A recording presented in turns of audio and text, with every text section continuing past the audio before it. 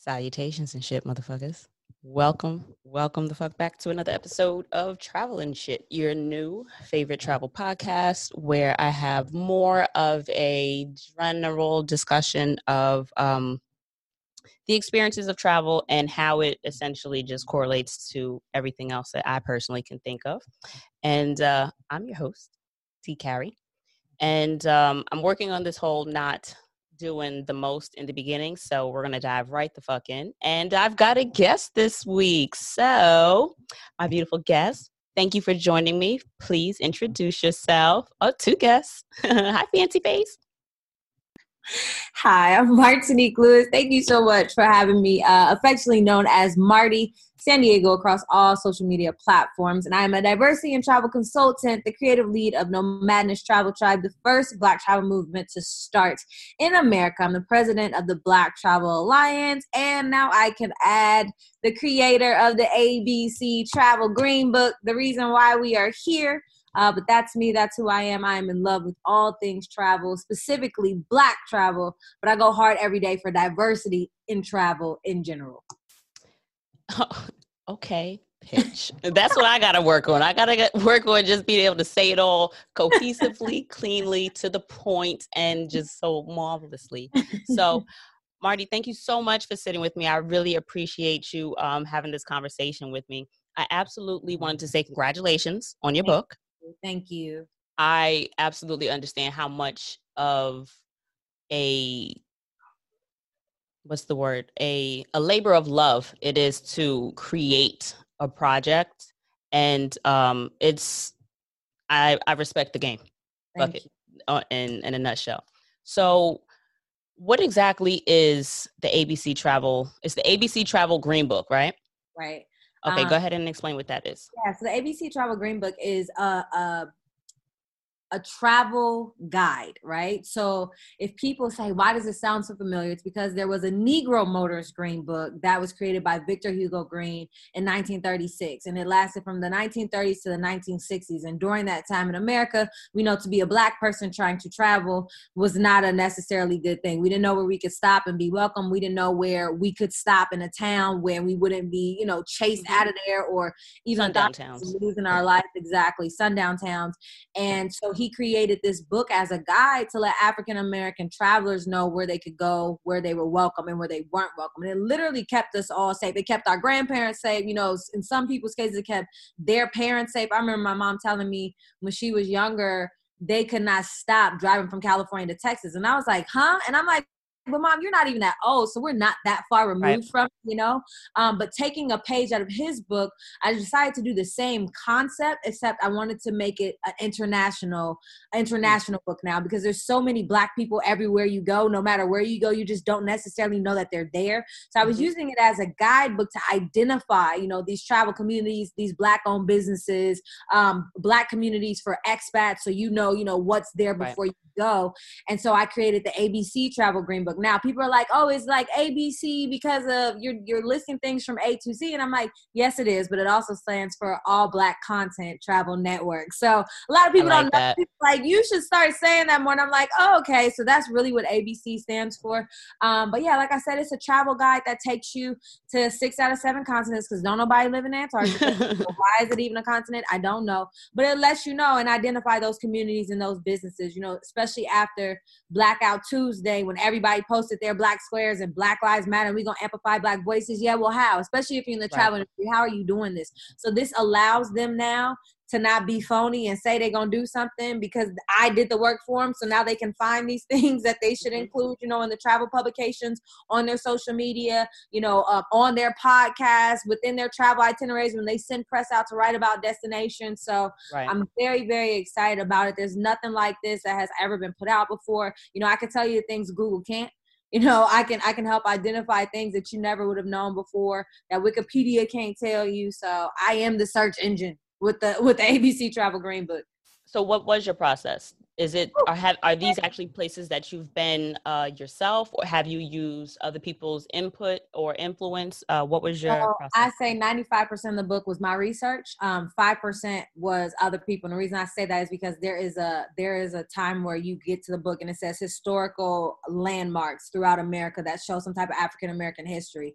And a girl ended up putting together all the landmarks in a Google Doc on a sheet. So you can literally just open up the sheet and it'll show you literally state by state. Mm-hmm. And it was all based off of the recommendations from a Facebook group. So like I use that and I just give you the link because I'm like, listen, I'm not gonna list all these. I'm gonna give you the link.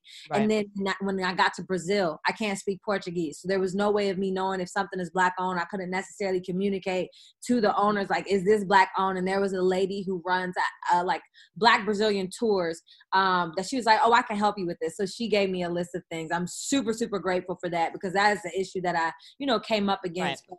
It's been 2 years in the making. It has been some Google.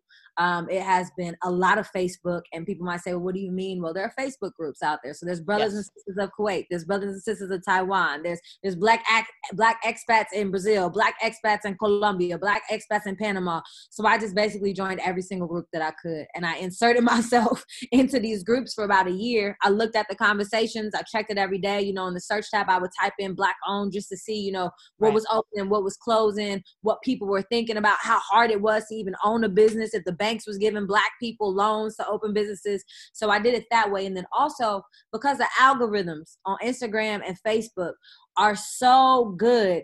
If you like a Black nail lady who does nails in Scotland, it's going to show you another Black lady who does nails in Scotland. So I end up finding people that way also, whether I friended you on Facebook or liked you on Facebook and friended you on Instagram. That was another way of me doing it. So it was a lot of research. And then it was definitely some places that I've been, but I haven't been to a lot of places.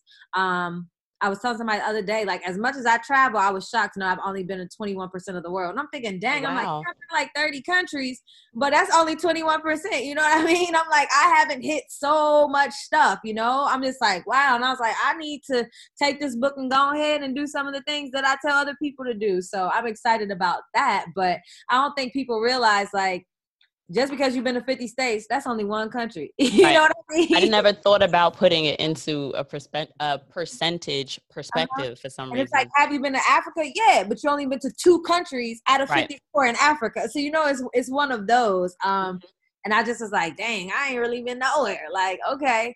But yeah, my process has been about a 2-year-long one. It wasn't easy for the simple fact that I didn't have motivation. Like I would start and then I would stop, like, man, this is taking too long. Like I would spend a day on one country. I could spend 3 days on one country. And I'm like, bro, this is not like, no.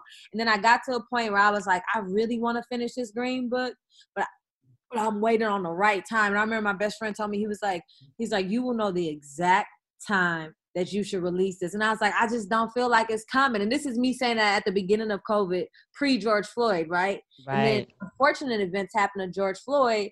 And I was like, oh no, the time is now. While everybody talking about celebrate Black culture, amplify Black businesses. And after that, it was a done deal. It was a done deal. So now we're here a few months later. And the Green Book is out now. Congratulations. Thank you.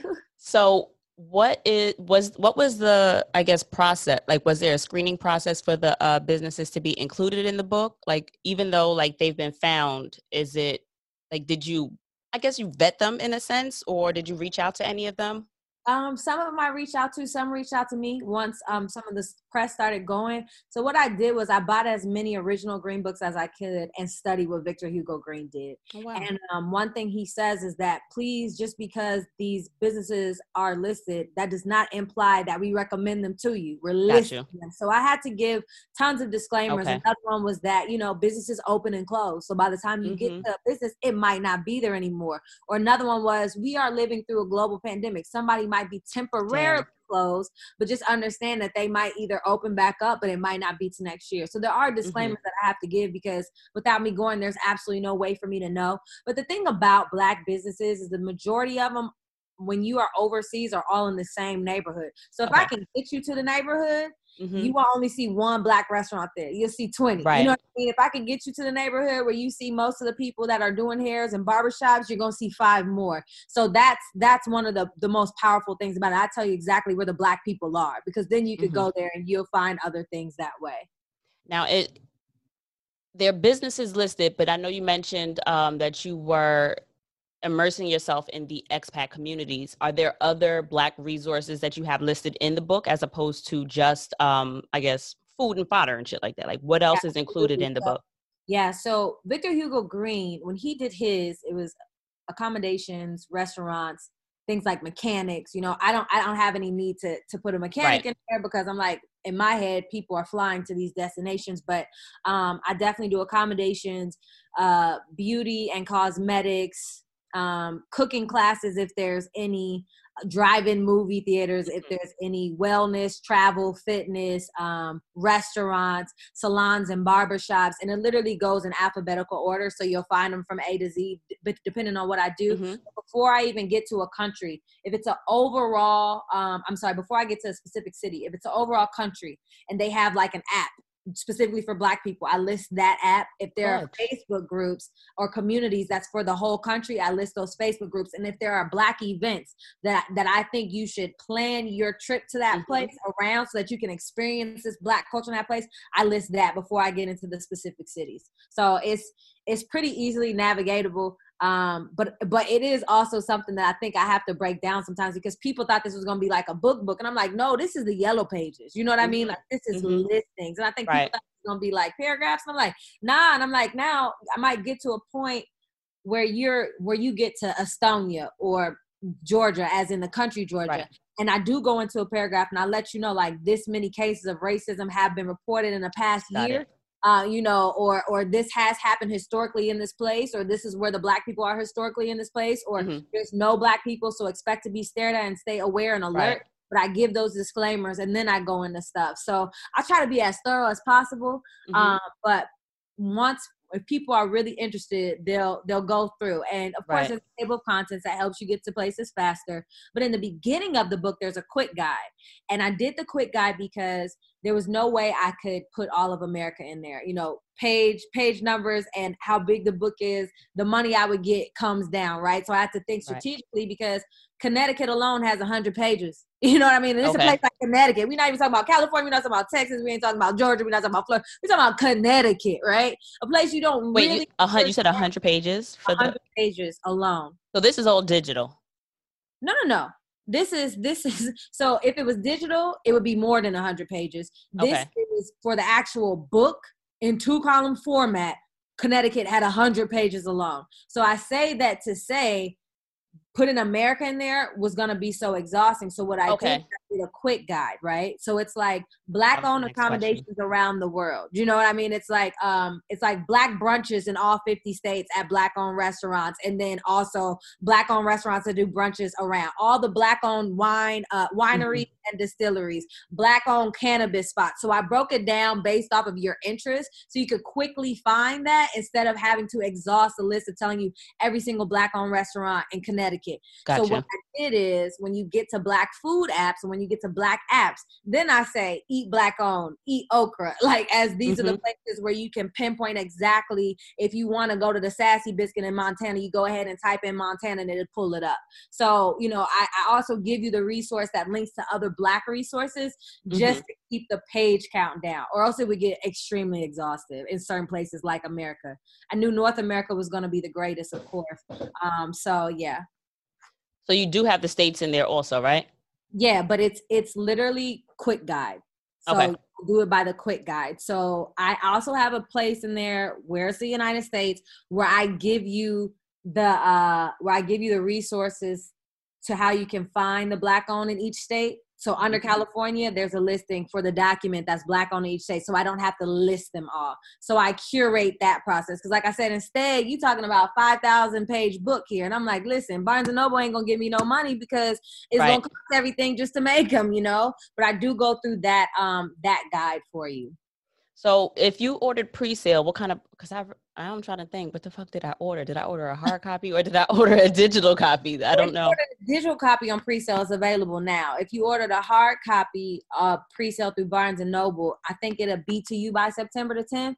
I did something weird, but I didn't realize that I can never take it off of pre-sale. So I just put in that date because I wasn't ready by the date that they wanted me to be ready to upload the final manuscript, which was something like August the 7th. So I was like, oh, let me. Birthday. Is it? Happy birthday. Thank you. Like, let me set it to a later date so I have enough time, because in my head, my date was August the 19th. Okay. And so when we uploaded on the 19th, we thought we'd be able to take it off a pre-order and just hit publish now, but Barnes & Noble don't let you do that. Okay. So it's still on pre-order, unfortunately, and it won't get to people until September 10th. But I'm like, listen, we can't travel like that nowhere, no way yet. So, by September 10th, people will still be fine. But if people want to purchase off Amazon, it is available now. Because I think I did my pre-order on Amazon. Okay, so if you did an Amazon ebook, then it's available for you now.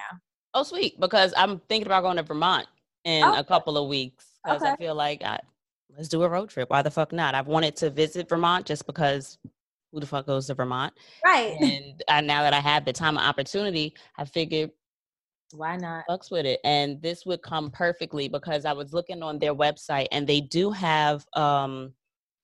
I saw some Black-owned farms because apparently I think we're African Americans own less than 1% of the farms in the entire nation. And if I can get to one, for shits and gigs, why not?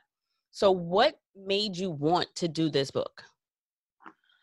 Basically, I was having these incredible experiences in different countries where I saw people who look like me in places I didn't know people who look like me were. And I'm thinking, if I'm having these amazing experiences, everybody else keep coming here. I ain't never seen them post this. And I'm like, I need to create something other than social media where it's in somebody's head today and out tomorrow because of whatever else is going on, that people know they can always go to. Because like I said, I'm the creative lead at Nomadness Tribe, so I always sprinkle this in there all the time. Like last week, I talked about how to find the Black people in Jerusalem or in Israel.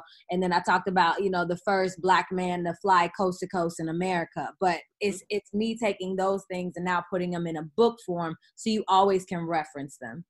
Now, question for you. Are you considering updating the digital copy so that like 4 years from now or 3, like especially considering that we're in a pandemic right now, a lot of things like you mentioned are going to change. So in terms of, it's an incredible resource that's always going to be a good resource. However, like things are going to change. So I would love if that were an option. Oh, that's a good subscription service. So if you notice, so this one is volume 1 because every year I'll come out with volume. And so even now, as more people found out about the Green Book, people have hit me up and said, hey, am I in it? So I'm giving myself until October to add all the new people, because if you downloaded the ebook, then you're constantly getting updates. If you got the actual paperback book, you're not getting updates if you already bought the book and then I'm updating it a week later with stuff. So I tell myself I give myself to October to add as much more as I can. Then after that, I'm not adding anything until the 2021 version comes out. But it's very much so like the original Green Book where he came out with it annually, and that's what I'll do as well. But I have plans to finish the app by December. So if people just get an app, it'll be a yearly cost. That's my subscription service. It'll be a yearly cost to have it. But the app is like a Facebook, a Yelp, and a TripAdvisor put together. So you'll be able to create a profile. You'll be able to literally build out your itinerary, your Black itinerary based off the place that you're going. So you can send it to your family. You can send it to your friends so people know exactly what you're doing on what days. You can, make the hotel reservation or make the restaurant reservation right then and there.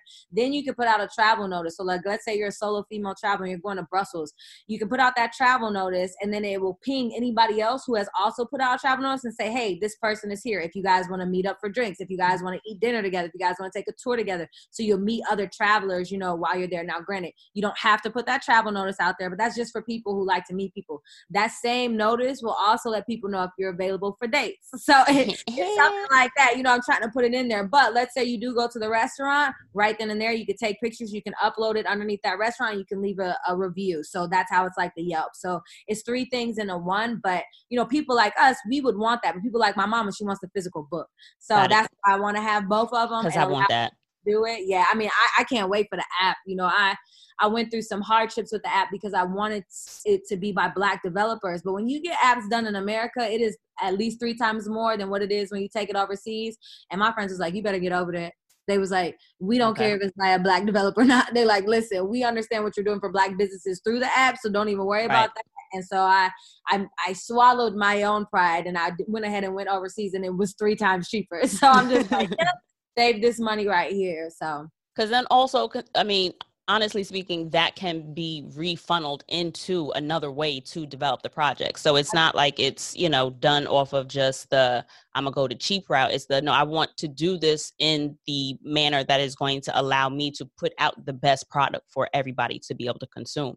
So what type of hiccups or bumps in the road have you come across, even in terms of just being just a creative process as you know, an entrepreneur in this sense, and then also maybe in the sense of people, did anybody not want to be included? Did anybody give you any pushback, or were there any obstacles that you had to overcome to get this where it is now?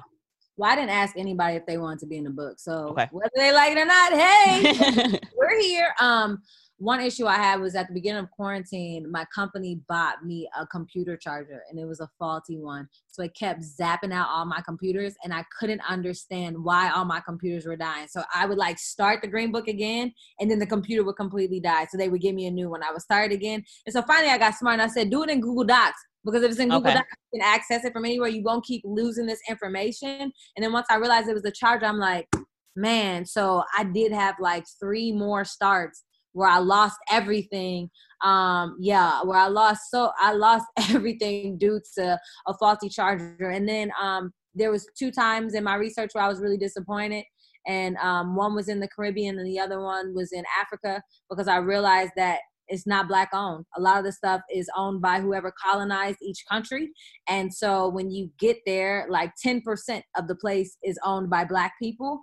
And so a place like Africa, where we all want to go, especially trying to get back to it and connect, half of the businesses, not even half of it, the majority of the businesses are owned by foreigners or white people. And that was just really, really heart-wrenching to me, because I was like, I bet you people are waiting on this just so they can see where they can go in Africa. You know what I mean? The safaris are not owned by us. The restaurants are not owned by us. The walking tours are the only thing owned. But because I can't speak Swahili, or because I can't speak Igbo, or because I can't speak French, you know, I can't connect with the people to really understand. So then I started connecting with tourism boards there, with their North America representatives, and said, listen, I'm putting out this book. And although I had to give this disclaimer that 90% of Africa is not owned by us, I was like, I need to work with you guys within this next year so that resource, once you get to Africa, looks very, very different, you know? And I was like, I don't want to be no fraud. And they're like, you're not being a fraud. They're like, if anything, you are pointing out the inequalities that we still face every day on this continent. They're like, it is true, you know? They're like, the foreigners come in and buy. There's like, China comes in and buys up everything, and then they'll hire the service. I just learned that. The management. You know what I mean? I'm like, what? And I'm just like, wow. So, you know, I hope that it inspires people who are native of Africa but who live somewhere else to go back and invest and buy the country back, buy the continent back. And I also hope that it encourages people from Africa, in Africa, to start their businesses. So it looks very, very different. You know, don't let these people push you out. And of course, the Caribbean, all of them, you know, were colonized by the French, the Dutch, the Spain. So there are their grandkids, right? These white people with Jamaican accents, these white people with a Bayesian accent who have been born and raised there, right? Because their families were there, but those are the ones who own the businesses. Because it's generational wealth now, you know what I mean? And even though you can go to Miss Angela's house in Barbados, 10 minutes down the gap, you know, she's making food out of her house. So it's not a technical restaurant, but I do tell you to go visit Shorty, you know? So it's things like that that I just was so heartbroken over, because I feel like those are the things that people want to know. But I'm like, that's all right. Like, the actual places that are open that I know of are in the quick guide. So like there are quite a few of accommodations, Black-owned accommodations throughout the Caribbean. So you find that in the quick guide. There are quite a few distilleries in the Caribbean. You find that in the quick guide. So I still try to balance it out as much as I can. I know that used to always kill me when I would watch House Hunters, because when I did have cable, all I would watch was HGTV, TNT. If it played something in syndication, like if Law and Order was on the channel, I would watch that channel. But Right. House Hunters, you'd see these white folks go out here to buy like these, cute little tropical little homes and shit, and then like open businesses. And it was just one of those, they would consistently and then open a business or just start working here, and let's transit from like Rhode Island and open up a branch here. And it's just, okay, I see what y'all doing. Like, I mean, get your bread, but at the same time, it's just like, you got to do it here. Why can't you just stay like in Vermont or Rhode Island?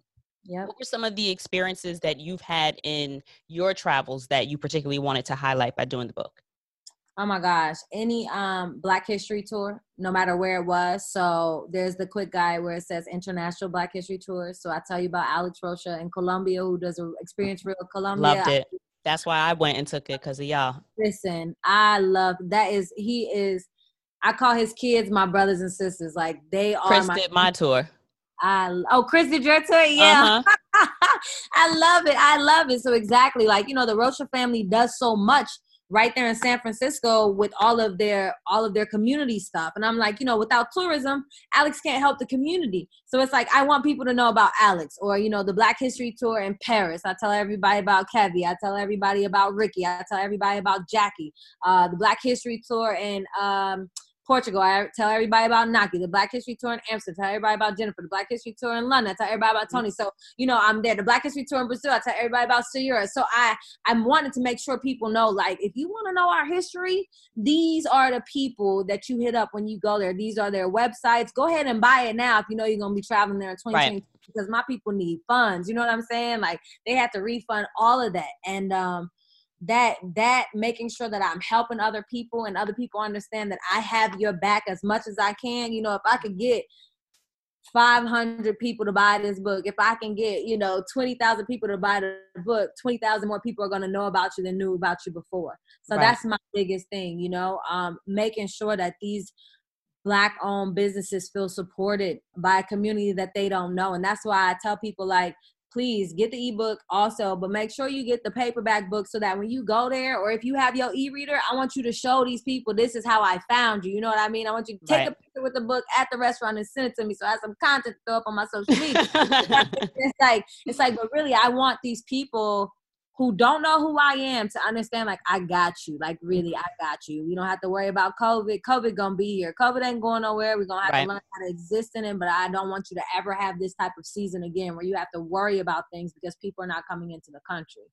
It's a community effort at this point because of the digital era that we're in, we are essentially more of a community across, it's a global community, basically. And considering that Black travelers are a growing demographic, I've found that there is so much community in the digital world of Black travelers. And I've got to say that you guys at Nomadness are doing like such a bomb job with Audacity Fest in particular. When I tell you, I have connected with so many different people because of the shift that you guys are, and because y'all were doing it in New York this year.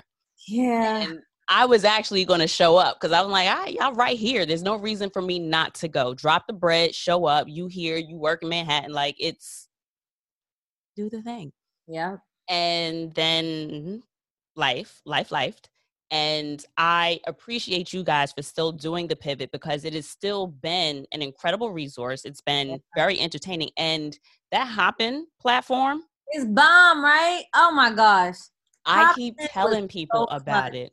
Mm-hmm. It is so good. And I wish more people would use the platform just because I don't know what it's like for you guys on the back end, but just knowing that so many things are happening at the same time. And even as a user, the flexibility that you have to jump to the polls, to jump to, also, could you send me the link that, I think Avita is doing for the what do you call it? The survey you guys are doing? Yes. So absolutely. I can include that in the show notes also. Yeah. There's a survey that Nomadness Travel Tribe is doing so that we can get actual stats and statistics for Black travelers and travelers of color. So absolutely take the survey just because numbers matter. numbers matter. Don't let anybody tell you that numbers don't matter, because that's why they want us to take the census, so that we get counted, so that people know this is what we're spending, this is where we are, this is what we want, and y'all got to show the fuck up the way y'all keep putting them little squares up saying that you're doing it. And then all the it's a good segue to the work you're doing with diversity inclusion. If you want to speak on that. Yeah, so like I said, I am all about Black travel, but then I realized that there are other travelers who also feel left out. So travelers in wheelchairs, amputee travelers, blind travelers, deaf travelers, plus size travelers, Muslim travelers. And I was like, dang, it ain't nobody listening to none of us. And I was like, well, somebody gonna hear me, because I'm the girl from Oakland who does not back down. I'm gonna keep going until, you know, my mission is complete. And so I started advocating daily just for travelers everywhere to be represented. Because I think it's unfair, you know, for destinations to do all these things for a certain type of traveler. And I'm like, nah, because everybody's coming to your destination. All of our money goes into I was just going to say, all of that shit spends. Exactly. All your money, all of our money goes in your bank account. You can't tell who it came from or none of that. So why does it matter? You know what I mean? Mm-hmm. So I do a lot of work in diversity and inclusion. Like I said, I'm a diversity and travel consultant, and brands hire me to come in and either do diversity training or help with their diversity marketing strategies, so they can connect with inclusive communities, whether it's online, whether it's through print, you know, whether it's through social media. So I actually very much so enjoy that. I am in a league of my own most of the time. I don't really know anybody else who's doing this and that's in this space, although people might talk about it, but I'm like, nah, this is my day to day. So if somebody does invite me onto a diversity and inclusion panel, it's because that's my job. You know what I mean? Right. It's not just because I'm Black, but it's because that's actually what I do.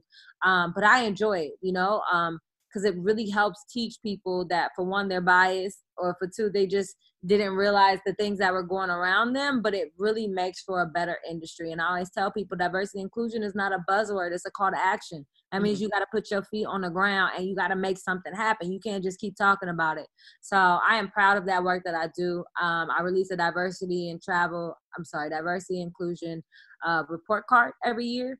Okay. As the travel industry, and I grade the industry, and I grade them pretty low every year. And I'm like, because y'all not doing enough, you know. Right. The grades will go up when you do more. So we'll see now that they all want to post their Black squares, what the rest of the year will look like. Mm-hmm. My 2020 diversity inclusion report card will be out. So how can we, as the broader community, advocate for ourselves so that we can, because granted, companies may be hiring professionals such as yourself to do this whole presentation, and then what the fuck happens after that? So they've done the work on their end, or they've given the optics of them doing the work. So now they can, you know, show that they've had someone come in and do all of these discussions. But how do we as travelers advocate for ourselves when we're in the market to travel, or when we're in the market to purchase products, and so that we are able to amplify the work that you guys are doing, but then also kind of feel as if we're being proactive in the sense of helping make change, or advocate for change for ourselves? Yeah, I always say everybody has a voice. So, you know, if you're following that brand on social media and you're noticing that there's nothing but white, able-bodied, skinny, blonde chicks, say that. You know, everybody's voice does matter. And the biggest thing is just speaking up. It is sending that email to their marketing or their PR team, like, this is what I experienced here and I didn't like it. What are you going to do about it? So I would just say be vocal. Don't be scared. You don't have to back down. Like they say in the airport, when you see something, say something, period. Mm-hmm. You know, I feel like that's our city logo personally. And like in New York, like it's on the trains, it's on the buses, it's everywhere. It's just like we're just used to it. Yeah. And so that's the advice I have to give for that. So you do all this work for other people, but what is it that you do for yourself? Like, do you have a process that you go through when you're traveling to make sure like that certain bullets that you find important to yourself are being hit when you travel? So normally, I travel just as Martinique Lewis, the diversity and travel consultant and content creator. And a lot of times I'll end up changing itineraries that they'll send me because there's no like ethnic anything on there. Mm-hmm. And I just tell them like, listen, my community wants to know about people who look like them in this space. So I'm changing this to XYZ. I'll do the 3 things that you have on there, but know that I'm going to do these 4 other things as well. And that's what I'll be telling, that's what I'll be speaking on.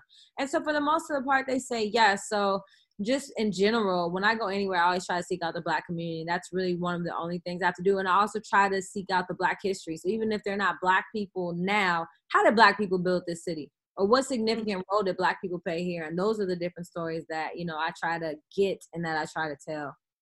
Do you have a why? Like as a why to, as in why this matters to you, why the work getting done? People, all the time. I have one mission, and it's to change the face of tourism, and that's my why, because I'm tired of seeing tourism look like one person, literally one person, and her name is Karen or Sarah. You know, it's like I my why is because I'm tired of not seeing myself reflected. And I don't want my niece to go through the same thing. She's 6 now, but when she's 26, she shouldn't be dealing with the same things I dealt with in 2020, period, you know? So that's my why, because I'm ready to be the change that I want to see, but even more so, I'm ready for the representation all the time. So when you travel, how do you travel? Are you a group travel? You're more professional travel? Are you a solo traveler? It just depends. So, excuse me. I travel so much, and most of the time it's like for work or for a press trip. So press trips might be single or they might be with a group. I'm always in London, so it starts off solo travel, but of course I'm going to see my friends. So it just honestly depends. I very seldom get to be by myself, and when I am, oh my gosh, it is something magical. Okay, it's like, wow, I can sit in a room and I can hear myself think, and I can really sleep and I can really relax, and I don't have to do nothing. So I think 2 times that was my story. And one was Latvia this past November. And the other time was Brussels, maybe the end of 2018.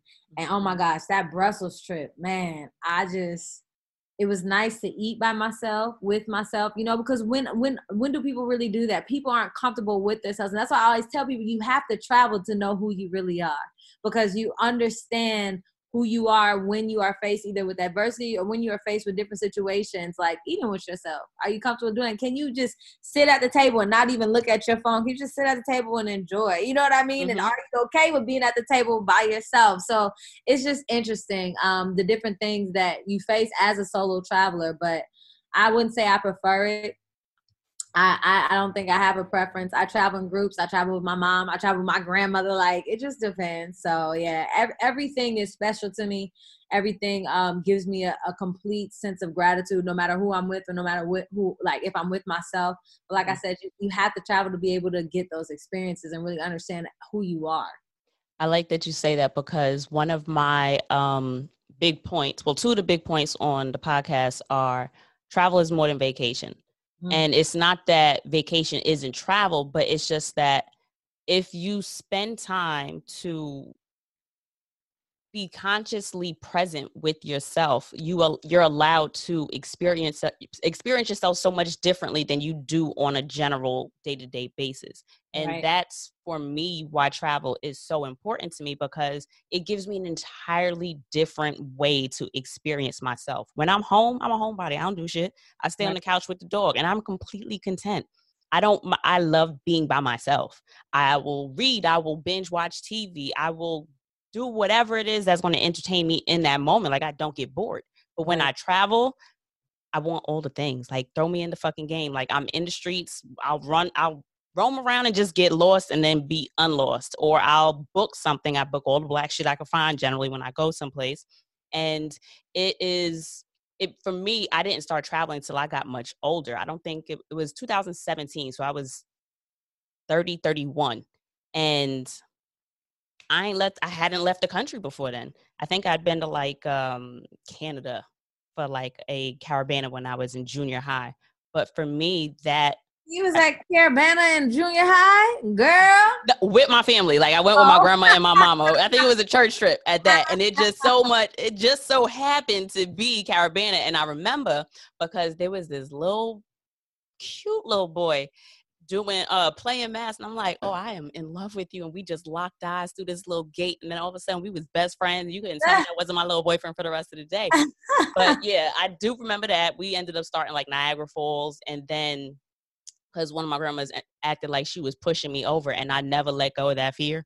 So I also I forgive her, but I ain't let her forget it. But all that being said, I absolutely think that people should be as present as possible, because for me, travel is just a brand new way to experience myself. And I've learned so much more about myself because of having that opportunity to put myself in those different challenging experiences or challenging environments, because when I'm home, it's just it's what I'm used to. And I don't necessarily stretch as much out of my comfort zone, just because it's like, why? I work all day. I come home. It's like, no, this is the time for me to decompress. And since I don't have to do that when I travel, it just becomes an opportunity to do so much more with myself, for myself, and of myself, that I gotta say, like, I absolutely fucking enjoy. Right. So with your experiences, what part did experiences from other people contribute to the work that you're able to do? Because I know you said like your mom has told you about the time like they didn't stop on that drive that they did. Have you had any other um I guess important pieces of information come from other people or experiences shared with you? Well, so half of our family is Panamanian. So we had a grandmother who was born and raised in Panama and came to America as an immigrant, and whose family got to Panama by way of Barbados and Jamaica to build the Panama Canal. So, Mm. you know, a lot of people don't realize that there are a lot of Afro-Panamanians, Afro-Brazilians, Afro-Peruvians, and that these people are there and they look like us, but they speak Spanish and they don't know where to necessarily find them. So it's people like her that kind of like helps me be like, oh, so that you can connect with your actual family, you know, in these places. This is how you can find these people. But other than that, no, not really. Like, people always be like, I'm like the Black travel historian. And so I think that made people even more excited when I came out with a book, because people know like what I rock with, or like Mm-hmm. what I really be out here doing. And it just made that easier too, because I know it was something that people actually wanted. I always find it funny when people mention Afro Panamanians, because I don't think I've ever met a non-Black Panamanian. Really? I'm real talk. Like, at least not that I've known that they were Panamanian. They're on the East Coast. Right. So I'm in New York. So I'm like, every last Panamanian I've met, and I've had plenty of Panamanian friends, dated Panamanian dudes, and they all Black. Every last one of them. I don't recall. I yeah, guess no, if it's you go to Panama, it's completely different. We're in interesting. we're in certain pockets. So yeah, but no, and then now that you said it, I'm like, dang, in America, have I met any non-Black Panamanians? And now I think about, I'm like, no, I haven't. But like I said, when you go to Panama, it's completely different. So that's so funny that I never realized that. Yeah, I've never met a Panamanian that wasn't Black. I just thought about that. Never. Now, granted, I don't know. I can't look at every Hispanic person or Spanish person that I see and be like, this is where you're from. But that's one of the things. I mean, all right. So some of y'all know, like, I play that game. Like, I like listening to people and then taking a guess as to what language you're speaking, even though I don't know what the fuck you're saying. But then also I try to eyeball people and think about where they're from, or just go based off of like their accent or whatever. It's just a mind game that I play for myself. And then also I live in New York. So I feel like for a lot of listeners, they may not have as diverse a network around them. Like, if all you see is Black people, I also try to listen to different Black people and say, like, what island are you from? Like, can I pinpoint, like, all right, nah, she's Trini. Nope. All right, nope. I Or know. That's like, the thing. They'll be like, nah, she's Jamaican. I'll be like, nope, she from Trinity. I'm like, no, I do the same exact thing. I'm like, accent not thick enough. Cayman Islands. yeah, I'm like, living. no, Haitian. Oh, Yep. yes. I'll be listening. I So are love you working on anything else? Is there anything else you want to share with the peoples? No, you know, like I said, Green Book is out now. But I have a big push again for Christmas, where I'll be also releasing the app, but then I'll be releasing a workbook. Oh. So like, if somebody wants to build out their itineraries in the actual book and Mm-hmm. always have it, I'm going to release a workbook with it. But 2021, I would love to, or maybe 2022 now, I would love to launch the ABC Travel magazine. which will come out 4 times a year quarterly. And it'll be a magazine that takes these businesses and these tours and these fitness companies, all of these things from the Green Book. And now you'll learn the story of who the people are who own these businesses. So it'll be like an actual magazine, but what it does is it actually now takes those businesses and, like I said, it expands it. So you know their story, but then it hires and it gives opportunity for Black journalists to go and seek out those stories. It gives opportunity for Black photographers to go and take the pictures, and it gives opportunity for Black videographers to go and get the actual visual content. So it's a magazine for us, by us, and travel, but to really, really like open up resources for tons of Black people. So I'm excited about that. But you know, I gotta crawl before I could even walk. So I'm already how do they say, volunteering as tribute. I'm gonna start just sending you, because I write for a magazine, Taji. Shout out to Nay. Hey boo. Okay. I'm basically their travel contributor. So I'm gonna send you some stuff on that. Yeah. I will. Thank you. But so being the creative director, how do you feel that travel has inspired or nurtured your creativeness? Ooh. So one thing about social media is there's always something new, right? And I never want stuff to look like other people's. So I'm always trying to learn the new programs. I'm always trying to understand, okay, what program can I put with another program? Can I put with another program to have this outcome? So it's nothing like people have ever seen. So just like the Hopin platform for us, that was monumental because nobody was using it in the way that we were. So I know if you notice, we are like able to customize the actual stage, and nobody was doing that. So it's always different ways. And then the commercial breaks, it's always my voiceover. Right. When I do like the Black travel facts or whatever, and we noticed that nobody was doing anything like that at the conferences. So it's always trying to figure out ways to be cutting edge and bring information to people again, but to keep people definitely tuned in and engaged. So I'm always trying to figure out new ways to be as creative as possible, show things in new ways. How do you feel that travel has contributed to that or changed it though? Like in terms of, for example, I know that I am not patient. It's just something my grandma prays for me. Love her. Thank you, girl. Appreciate it, because I know that I don't want to say it's a weakness, but it's something that I'm developing patience. Right. Especially when it comes in relation to other adults, if you will. I'm always patient with kids because kids don't know any better. They're not supposed to know any better.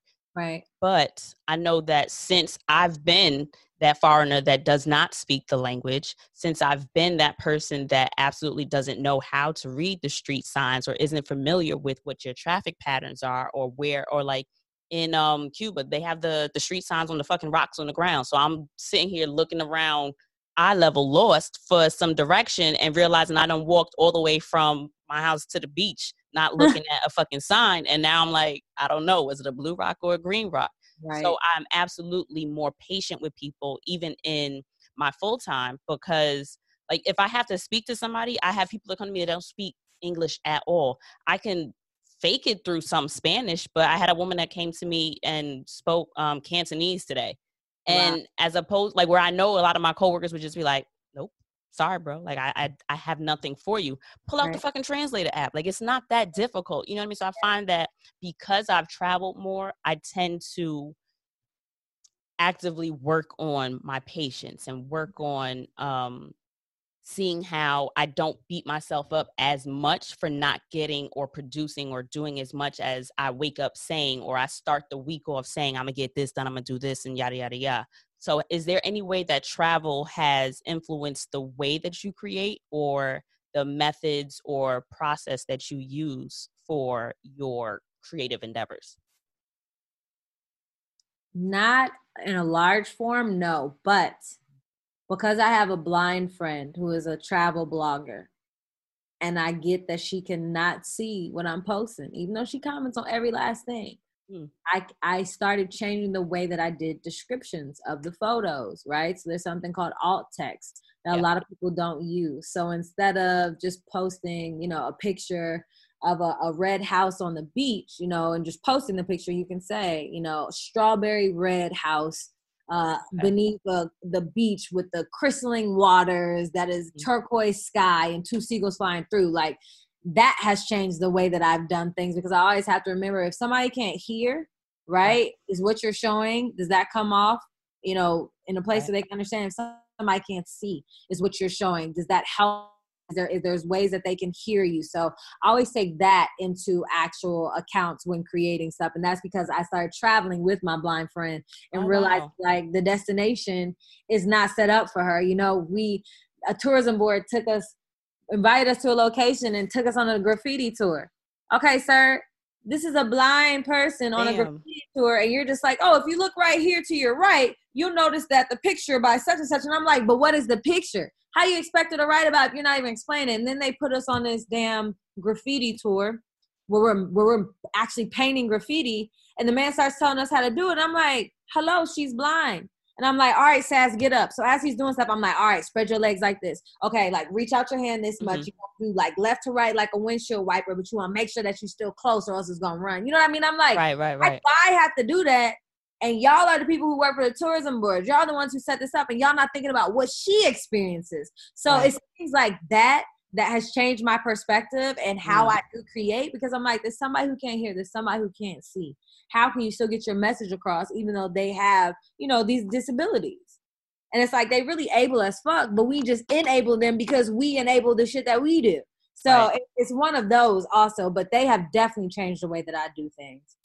That's a really, really, really good point. I know I'd spoken with Fletcher Cleaves. I had him on. Okay, Fletch. Yes. Yeah. And talking to him about like you it's like you, in one sense, you feel like you're open-minded enough to consider other people and other needs. And, you know, you do simple things like you hold doors for people. You hope you see them coming, so you open the door for them, or you carry things, you lift things, little things like that. But just all right, so damn, you can't stay here, or you have to do a certain Airbnb search because you're going to need lower counters or wider doorways, or everything has to be on the first floor, or you can't stay at every hotel because fam, like, no, like, what do you mean put me on the second floor and you only have stairs? Like little things like just the extra steps that you have to take in terms of, you know, making sure that you're going to be accommodated for when you get to these places.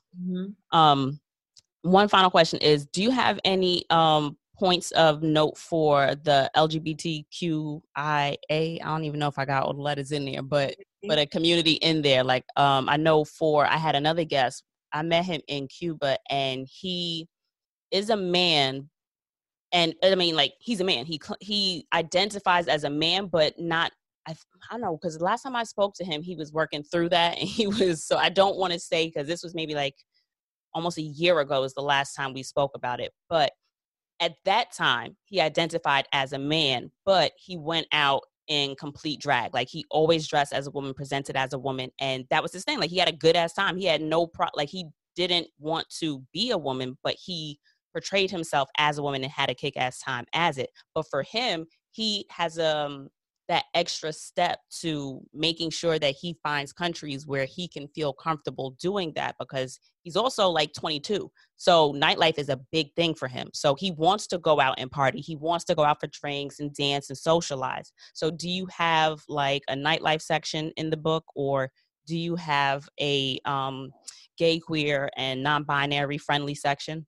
Yes, where I give you the Black travel communities that fit into that place, but then I give you a non-Black resource, but a resource that was made specifically for queer travelers that has been around actually since the 60s that I didn't know about prior to doing this book, so that you still feel celebrated and respected and safe as a Black queer traveler. So yeah, actually I do. And I'm assuming that with your emphasis on catering the content that you create to, I don't know, how do you, I guess, because you made a good point. It's like they're fully able-bodied, but we just limit them with the way that we present information and content.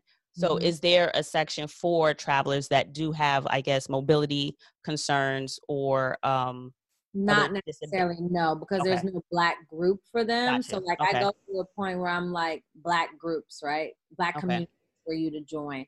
And so like I mentioned a Black nudist group. You know, I do things that I mentioned, Black LGBTQ groups, IA, I'm sorry, plus also.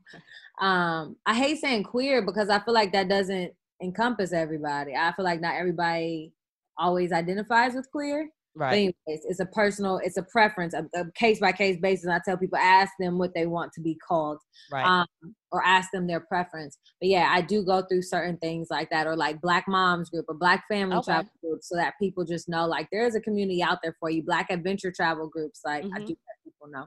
Okay, cool.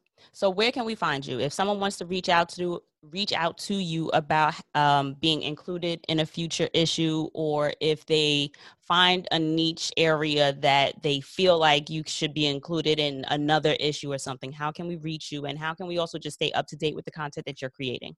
Yeah, so my personal platforms are Marty_San Diego. And that's how you can find me on Twitter and Instagram. And then on Facebook, it's just Martinique Lewis. And then for the ABC Travel Green Book, that is exactly what we are on Instagram and on Facebook. And our website is www.abctravelgreenbook.com. All right. So Marty, thank you so much for chatting with me. I really appreciate your time. And thank you so much for doing all the work, because I have enough trouble just picking out a fucking Airbnb when I go someplace. So finding all of these resources is such a gem. So make sure you guys get your copy. It's available now, right? Yes, on Digital Barnes. copies, hard copies. Yep. And show us some love, guys. Thank So that's it. Appreciate y'all for listening. The same shit I say every week, y'all. Make sure to hit me up on the Instagrams if you need anything, _DCarry or TRAVEL, the letter NSHIT. No, SH_T on the Instagrams. And you can also go to travelshitpodcast.com for the merch, for the solo travel planning guide, for the mailing list, and whatever the fuck else I told y'all last week too. I got these hot wings. No, I got the lemon pepper wings again. I told y'all them shit's not, and they about to be cold. So thanks for listening, y'all. I'll catch y'all motherfuckers on the next episode. Bye.